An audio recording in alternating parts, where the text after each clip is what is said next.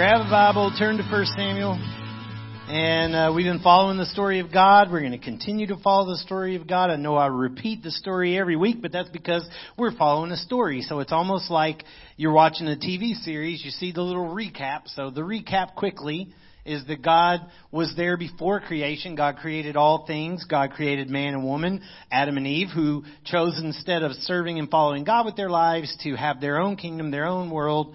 And as a result, sin entered the world. But God promised Eve, even in that moment, that He would provide a deliverer for them that would redeem creation. And we've been following the hope of that child throughout everything that we've read and looked at and done, whether it be the flood, or Abraham, Isaac, and Jacob, who become the nation of Israel, which ultimately becomes enslaved in Egypt, and God delivers them out after 400 years, brings them to the promised land, brings them into that land with Joshua. They come into the land. They're governed by judges because they refuse to clear the land as they were supposed to. And then we move from judges to where we are now, which is a time of kings. So, title today is, how do you choose a king? Well, we are not choosing a king in the true sense of the word, but you'll see where I'm going with that. How do you choose a king? And today we're going to look across a little chunk of time, and we're going to compare three different kings.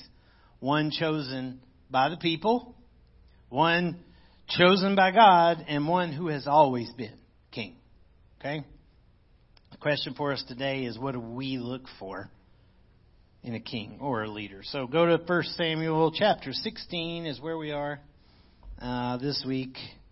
And we're going to look at, let's look at verse 6 here really quick.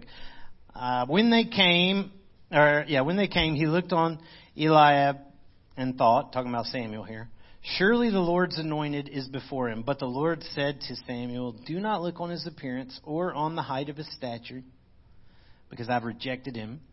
For the Lord sees not as the man sees. Man looks on the outward appearance, but the Lord looks on the heart. Let me pray. God, your word, as always, is your word. I never want to take it out of your mouth. I never want to put my words into your words, Lord. Because I want to hear too. I'm not trying to preach an agenda. I'm just trying to share what your word says and what you said to me.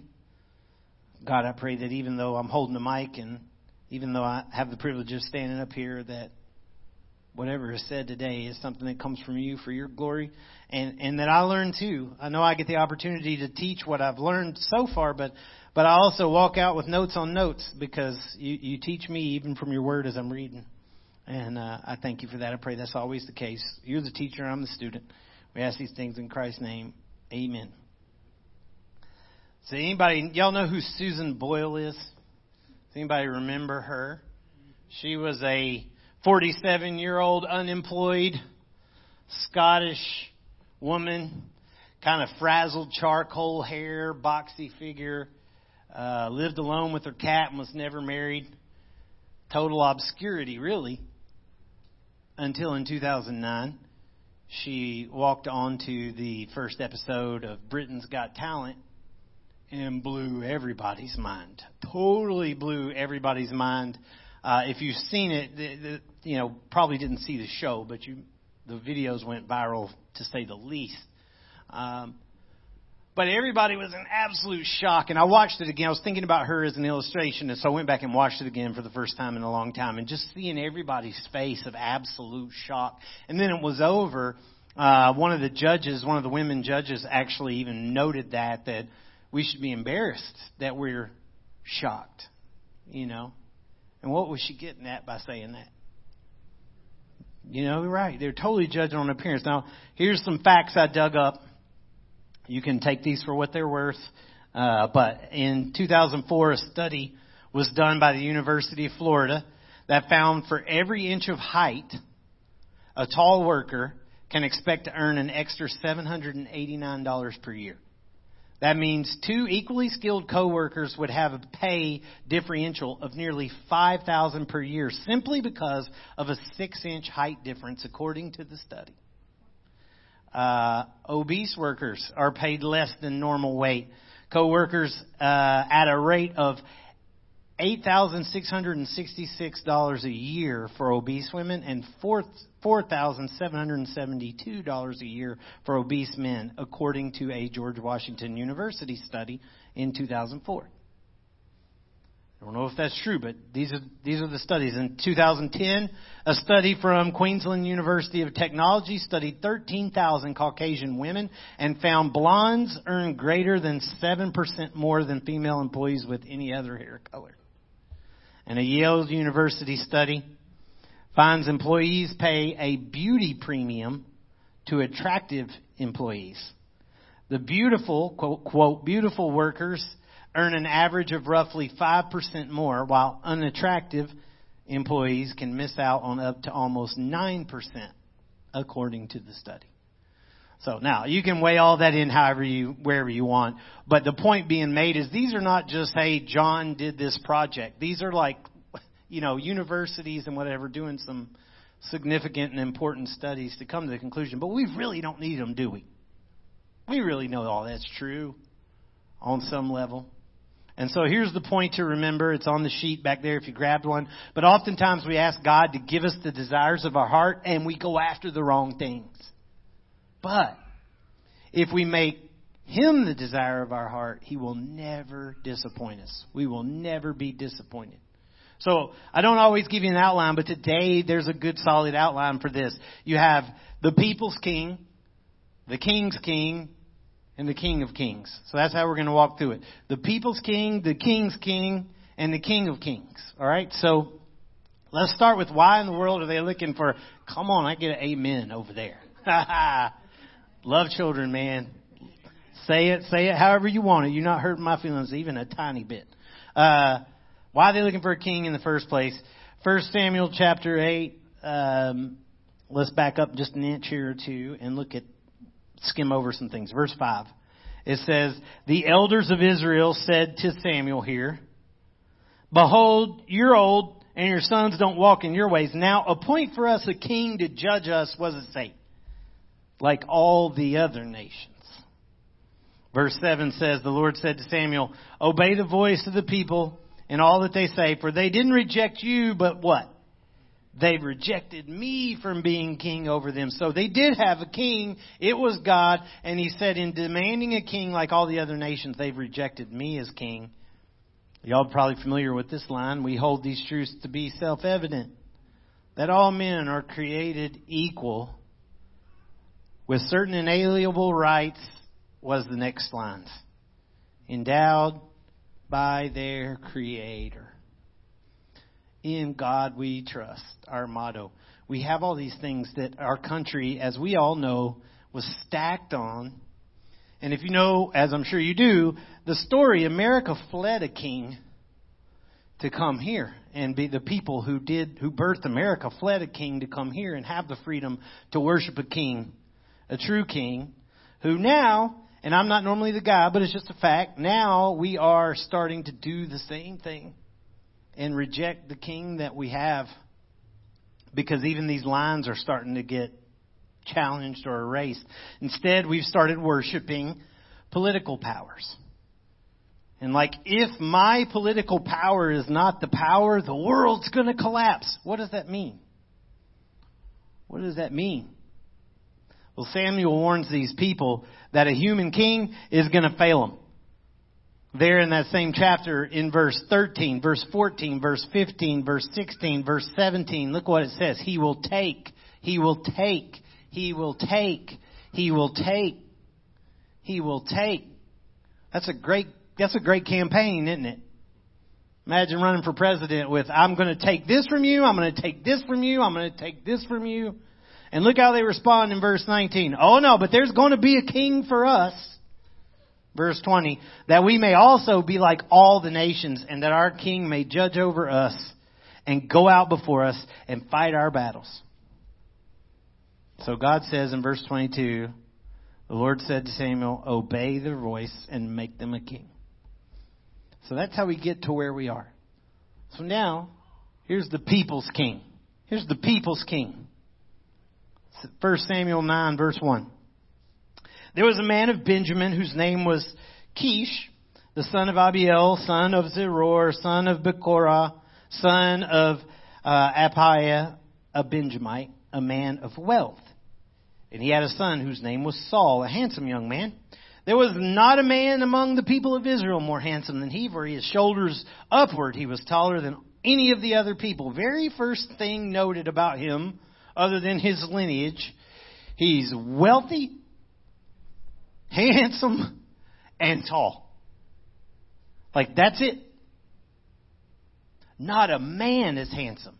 Taller than any of his people. Notice that he stands out from his people. He's not the tallest man on earth or nothing. He just stands above his people. Above them, more impressive than them. And you need to, I'm pointing that out because you need to remember that when you see God's king and when you see the King of Kings. All right. So God leads Samuel to Saul and anoints him. Samuel anoints him king. But though plenty of people see that moment happen, Saul goes back home from that moment and says nothing about it. Nothing about it. In fact, his family asks him what Samuel had said to him when he ran into him, and Saul says nothing. You think that's because he's humble? It's a coward. I mean, this guy is already showing cowardice. And you'll see it in a second. But Samuel gathers all the people to announce Saul as king. They've been begging for this king and begging for this king. And here he is. He's going to present him. So Samuel gets all the people together. But before he does, he calls them out pretty hard. He says in chapter 10, I know I'm moving back across quickly here, but chapter 10, he says in verse 18, Samuel says to the people of Israel, "Thus says the Lord, the God of Israel, I brought you up out of Egypt. I delivered you from the hand of the Egyptians, from the hand of all the kingdoms who've oppressed you," through all these judges and judges and judges. "But today, you rejected your God who saves you from all your calamities and your distresses." That is such sad words. You rejected your God who saves you. And you said to him, see what he said?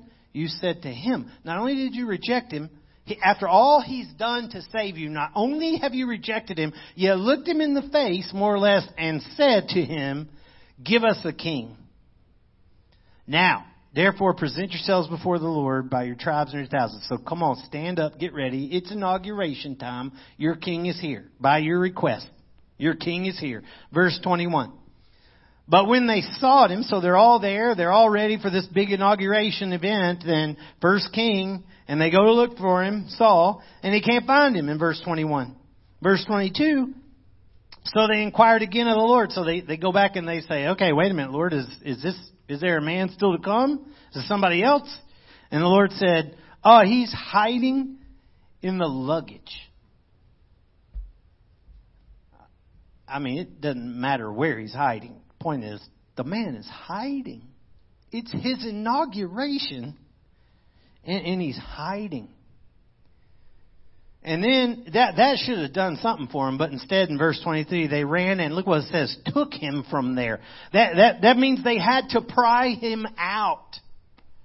"Come on, Saul, it's going to be okay, man. Come on, man. Come on, you're going to be fine. Come on, get up. Come on, you're doing this thing.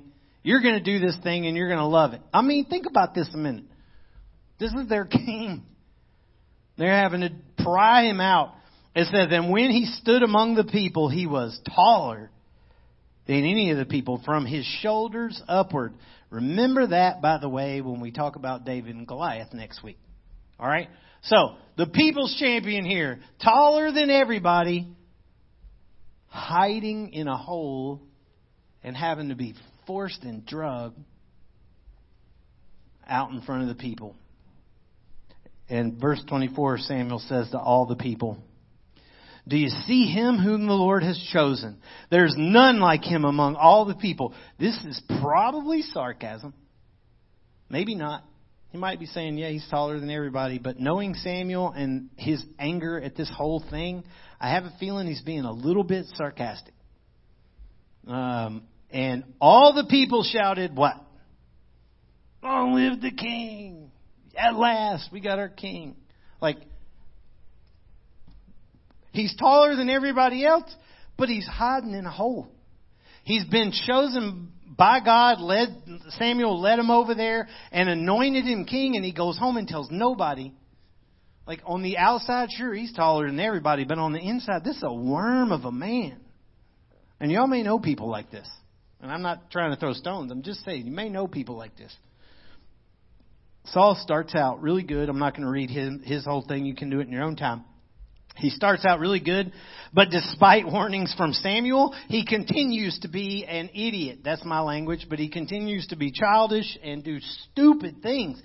Because of impatience and lack of faith, he acts as Samuel and performs a priestly duty, which was forbidden to do, gets in trouble for that. Then he forces his exhausted army to march and starve themselves to the point of death just to get payback for him because he feels he's been disrespected.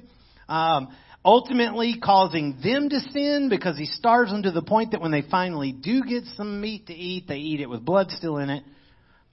He ends up keeping the spoils of war when God tells him to destroy it, and then outright lies about it, and then turns around and blames the people for keeping it. This guy's a winner, man, on every level. But before we jump too hard on Saul or the people, what would you look for if you were choosing a king? I mean, you just got to be honest with yourself. I'm not asking you to say anything. I'm just saying, be honest with yourself. I do it too. What would be the thing that attracted you? What would be the thing that immediately turned your eye away? You know, and I can bring it somewhat to the modern day world and say Biden is old and decrepit and Trump had orange hair. You know, that's really where it all starts with both of them. That's where it begins. Now, we can get in politics. I'm not trying to do that. I'm just saying we rarely actually look at people's heart to begin with or look at where their character is or what kind of person they are. But what would we have done if we were made king like Saul? Put yourself in his shoes for a minute. What would you have done if you were made king? I'm not talking about hiding. You might be anxious for it. I'm not talking about that. I'm talking about, do we allow our stubbornness to hurt other people? That's what he did. Do we allow our stubbornness to hurt others? Does our obsession with being right or getting payback hurt other people? People that we care about. That's what he did. Do we respond to disrespect by disrespecting others? Do we keep things from God? Do we justify it? Do we lie about it? Do we blame others why we can't do it or can't give it or can't provide it? I'm just saying, it's easy to put him in a book and make him some kind of wicked person, and he was in a lot of ways, but not a lot of what he was doing that's a long way off from what a lot of us get ourselves into, and I'm saying us. And God responds to all this by rejecting Saul as king, which was ultimately God's plan from the beginning. 1 Samuel 15, verse 26. And Samuel said to Saul, I will not return with you, for you've rejected the word of the Lord, and the Lord has rejected you from being king over Israel. Verse 27, as Samuel turned to go away, Saul seized the skirt of his robe and tore it. So Saul's trying to say, no, you ain't going anywhere, man, and jerks on his robe and tears it. I'm sure there's some broken heart in Saul, but there's fear. He's lived by fear his whole life. And some arrogance and everything else. And Samuel said to him, the Lord has torn the kingdom of Israel from you this day and given it to a neighbor of yours who is better than you. Man, that's got to stab at his ego. But God doesn't remove him yet. Now, this is a really important principle to remember. Because remember, we're looking at the story of God. So what does all this say about God? It's not all about Saul and us. God said, you're done. I'm finished with you, but didn't remove him. Don't assume that because things haven't changed, God is ignoring or indecisive. Huge principle to remember. Don't assume because things haven't changed that God is ignoring or being indecisive. Things had dramatically changed as of this moment, even though it wasn't seen yet. God sends Samuel on another mission. So we had the people's king. Now we got the king's king. Look at 1 Samuel 16, verse 1. I got a little chunk here, so turn over there and read this with me. It says, verse 1, the Lord said to Samuel, fill your horn with oil, go, I'll send you to Jesse the Bethlehemite, for I have provided for myself a king among his sons. So God says, I provided my own king. They had their turn. Now I'm doing it. I've provided my own king.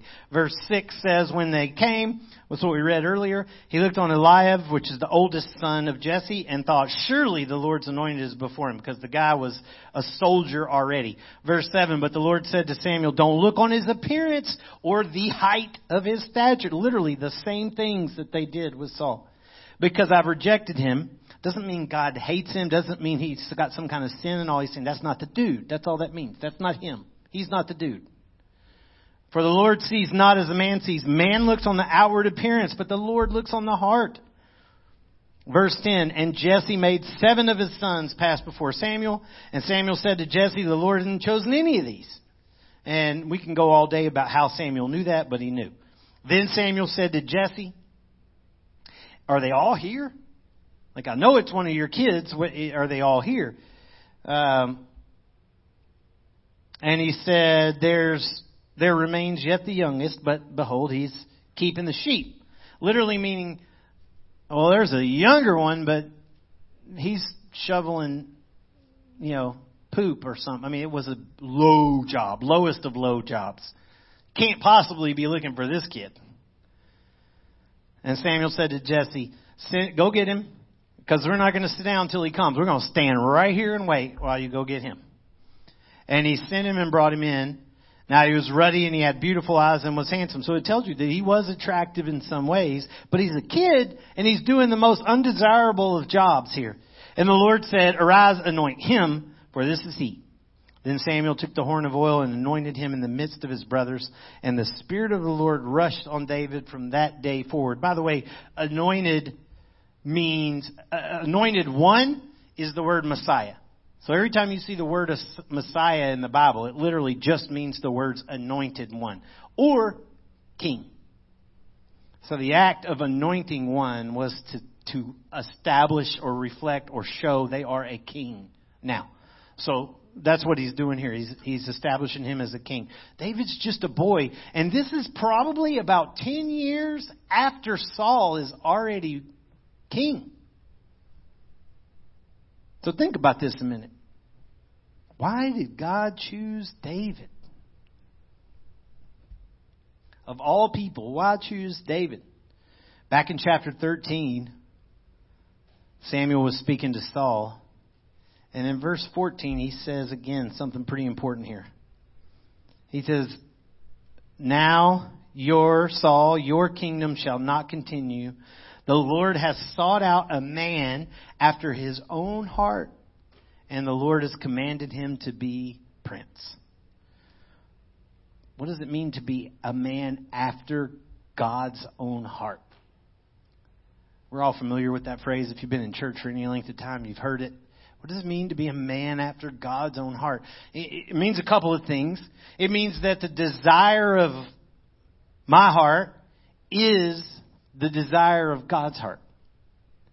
It means that I know him, and whatever God's desire is also mine. Not saying I do what God wants. Not saying I obey. It's saying I want to do this. My heart desires to do what God's heart desires to do. We are aligned. That's one thing. Another thing, which I think is probably a little more applicable in David's case, because if you know the story of David, and if you don't, in the next couple of weeks, you're going to hear it. David did probably some of the worst things actually he did. He pretty much did the worst things you can possibly do. I think if you go down the checklist of the commandments, he's broke them all. How can you look at David and say he's a man after God's own heart? I think it's because David's heart never turned from God. If he rebelled, he still went back to God. If he sinned, he still went back to God. He was never lured away. And the only king who was never lured away to another god. He sinned, he messed up. Yes, we could say, sex is an idol. We could say things like that, but he never saw it that way. He messed up, he sinned, he immediately became aware of it, and he returned to faith in the Lord. Against you and you only have I sinned. He's the one who says that. So, I'll give you a couple of verses. 1 Kings chapter 11. This is years down the road when Solomon, his son, has turned away. And it says in verse 4, when Solomon was old, his wives turned away his heart after other gods, and his heart was not wholly true to the Lord his God, as was the heart of David his father. So here you have this picture of David's heart is wholly true to God. Not perfect. In fact, he breaks every rule in the book. But his heart is true to God. Another verse, Psalm 138:1. David wrote, I give you thanks, O Lord, with my whole heart. Look at this. Before the gods, I sing your praise. I love that. Before all the other gods, I sing your praise. Right in their face, I sing your praise. And we don't think about gods like idols and all these other things. Think about Islam, Hindu, whatever they are, other gods. That's what he's talking about. In their presence, I sing your praise. His heart never turned. And unlike Saul, though, David's anointing moment here is totally different. Nobody around to see it, except his family, who despises him for it, more than likely. Nobody's cheering, no crowds. In fact, he goes right back to the sheep. It's over, he goes right back to the sheep. And he's fighting for the sheep. He faces bears, he faces lions. He's having to defend these stinking animals all alone, all by himself. Nobody's watching. No praise for it. He even becomes a musician for Saul. You can read this in your own time. Even becomes a musician for Saul. And he goes back and forth from the sheep to the kingdom, to the sheep, to the kingdom. It's almost like God's rubbing it in his face. Knowing though he was king, he continued to serve even Saul, who ultimately starts trying to kill him. Think about that. You have the people's king, you have the king's king, and then you have the King of Kings. Isaiah 53 verse 2. He, the Messiah, the servant, the anointed one, had no former majesty that we should look at him, no beauty that we should desire him.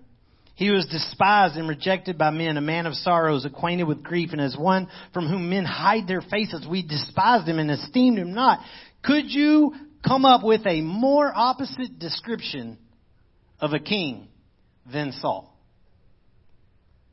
You know what I'm saying? That is the polar opposite. He was taller, he was stronger, he was bigger, he was whatever. This guy is everything opposite of that.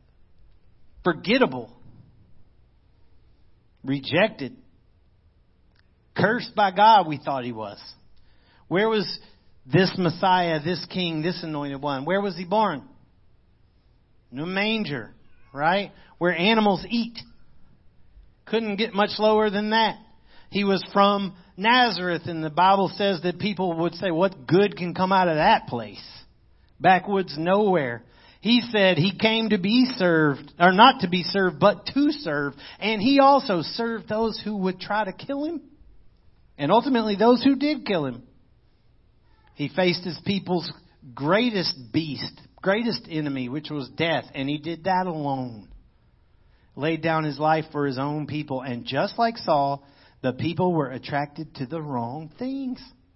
John chapter 6, verse 14. When the people saw the signs that Jesus had done here, which is when he feeds 5,000, they said, this is indeed the prophet who's come into the world. Perceiving then that they were about to come and take him by force and make him king, Jesus withdrew. So they're ready to make him king, not because of anything he said or did, but because he made food for him. He made food for him.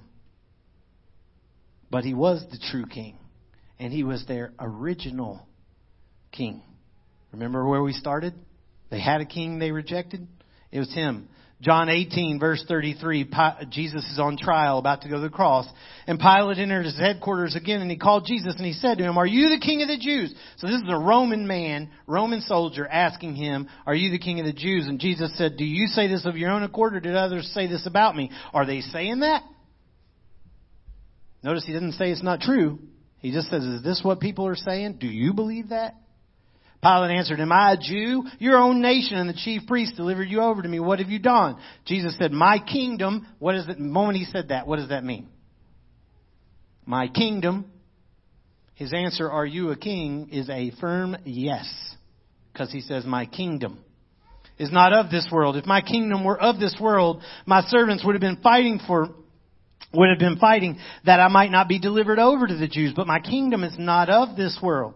Not from this world." Doesn't mean that he doesn't care about the world. It doesn't. He came to die for the world. This is the moment he's going to die for the world. He's talking about the world system on the one hand, and on the other hand, he's saying he's not from the world. He didn't say he didn't come for the world. He said he's not from the world. He didn't get birth here and grow up a normal person raising soldiers up to fight. And then Pilate gets that because he says, "So you are a king."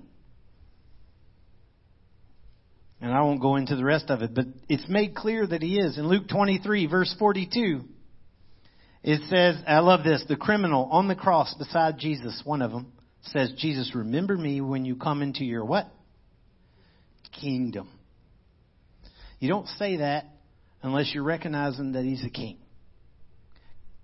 Think about this criminal, guilty of what he's doing, dying on a cross, looking at a naked, bloody man beside him and calling him a king. And he said to him, "Truly I say to you, today you'll be with me in paradise." He is king. King of all kings. Give you a couple more and we're done. Philippians 2, verse 8. Being found in human form, Jesus humbled himself by becoming obedient to the point of death, even death on a cross. As opposite as you can get from Saul. Therefore God has highly exalted him and bestowed on him the name that is above every name, so that at the name of Jesus every knee should bow in heaven and on earth and under the earth, and every tongue confess that Jesus Christ is Lord, to the glory of God the Father. Every knee will bow. That's not just saying, "I'm going to beat you in submission." That's saying you will recognize who he is and submit. The question is it going to be too late? 1 Timothy 6:15, Jesus, who is blessed and the only sovereign, the King of kings and Lord of lords, Paul wrote. King of kings, only sovereign. Revelation 19, John wrote in verse 16, on Jesus' robe and on his thigh, we mentioned this last week, he has a name written, King of kings and Lord of lords.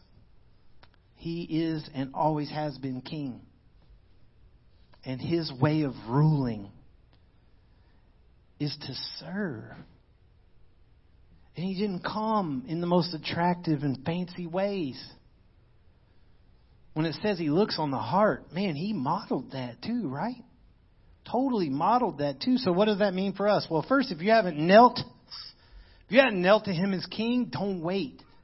Like, do not wait for that. Maybe you've been judged because of the way you look. Maybe you judged others because of the way they look. Maybe it's time you judge yourself.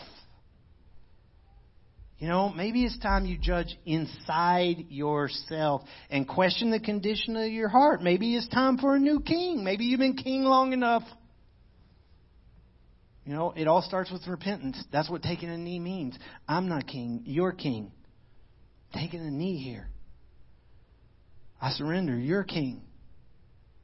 Can you do that? Do it. You don't need a moment. You don't need me to do it for you. Just do it. Tell him, I believe you. I trust you. I give you my life. You are king, not me. You can have me. Tell him.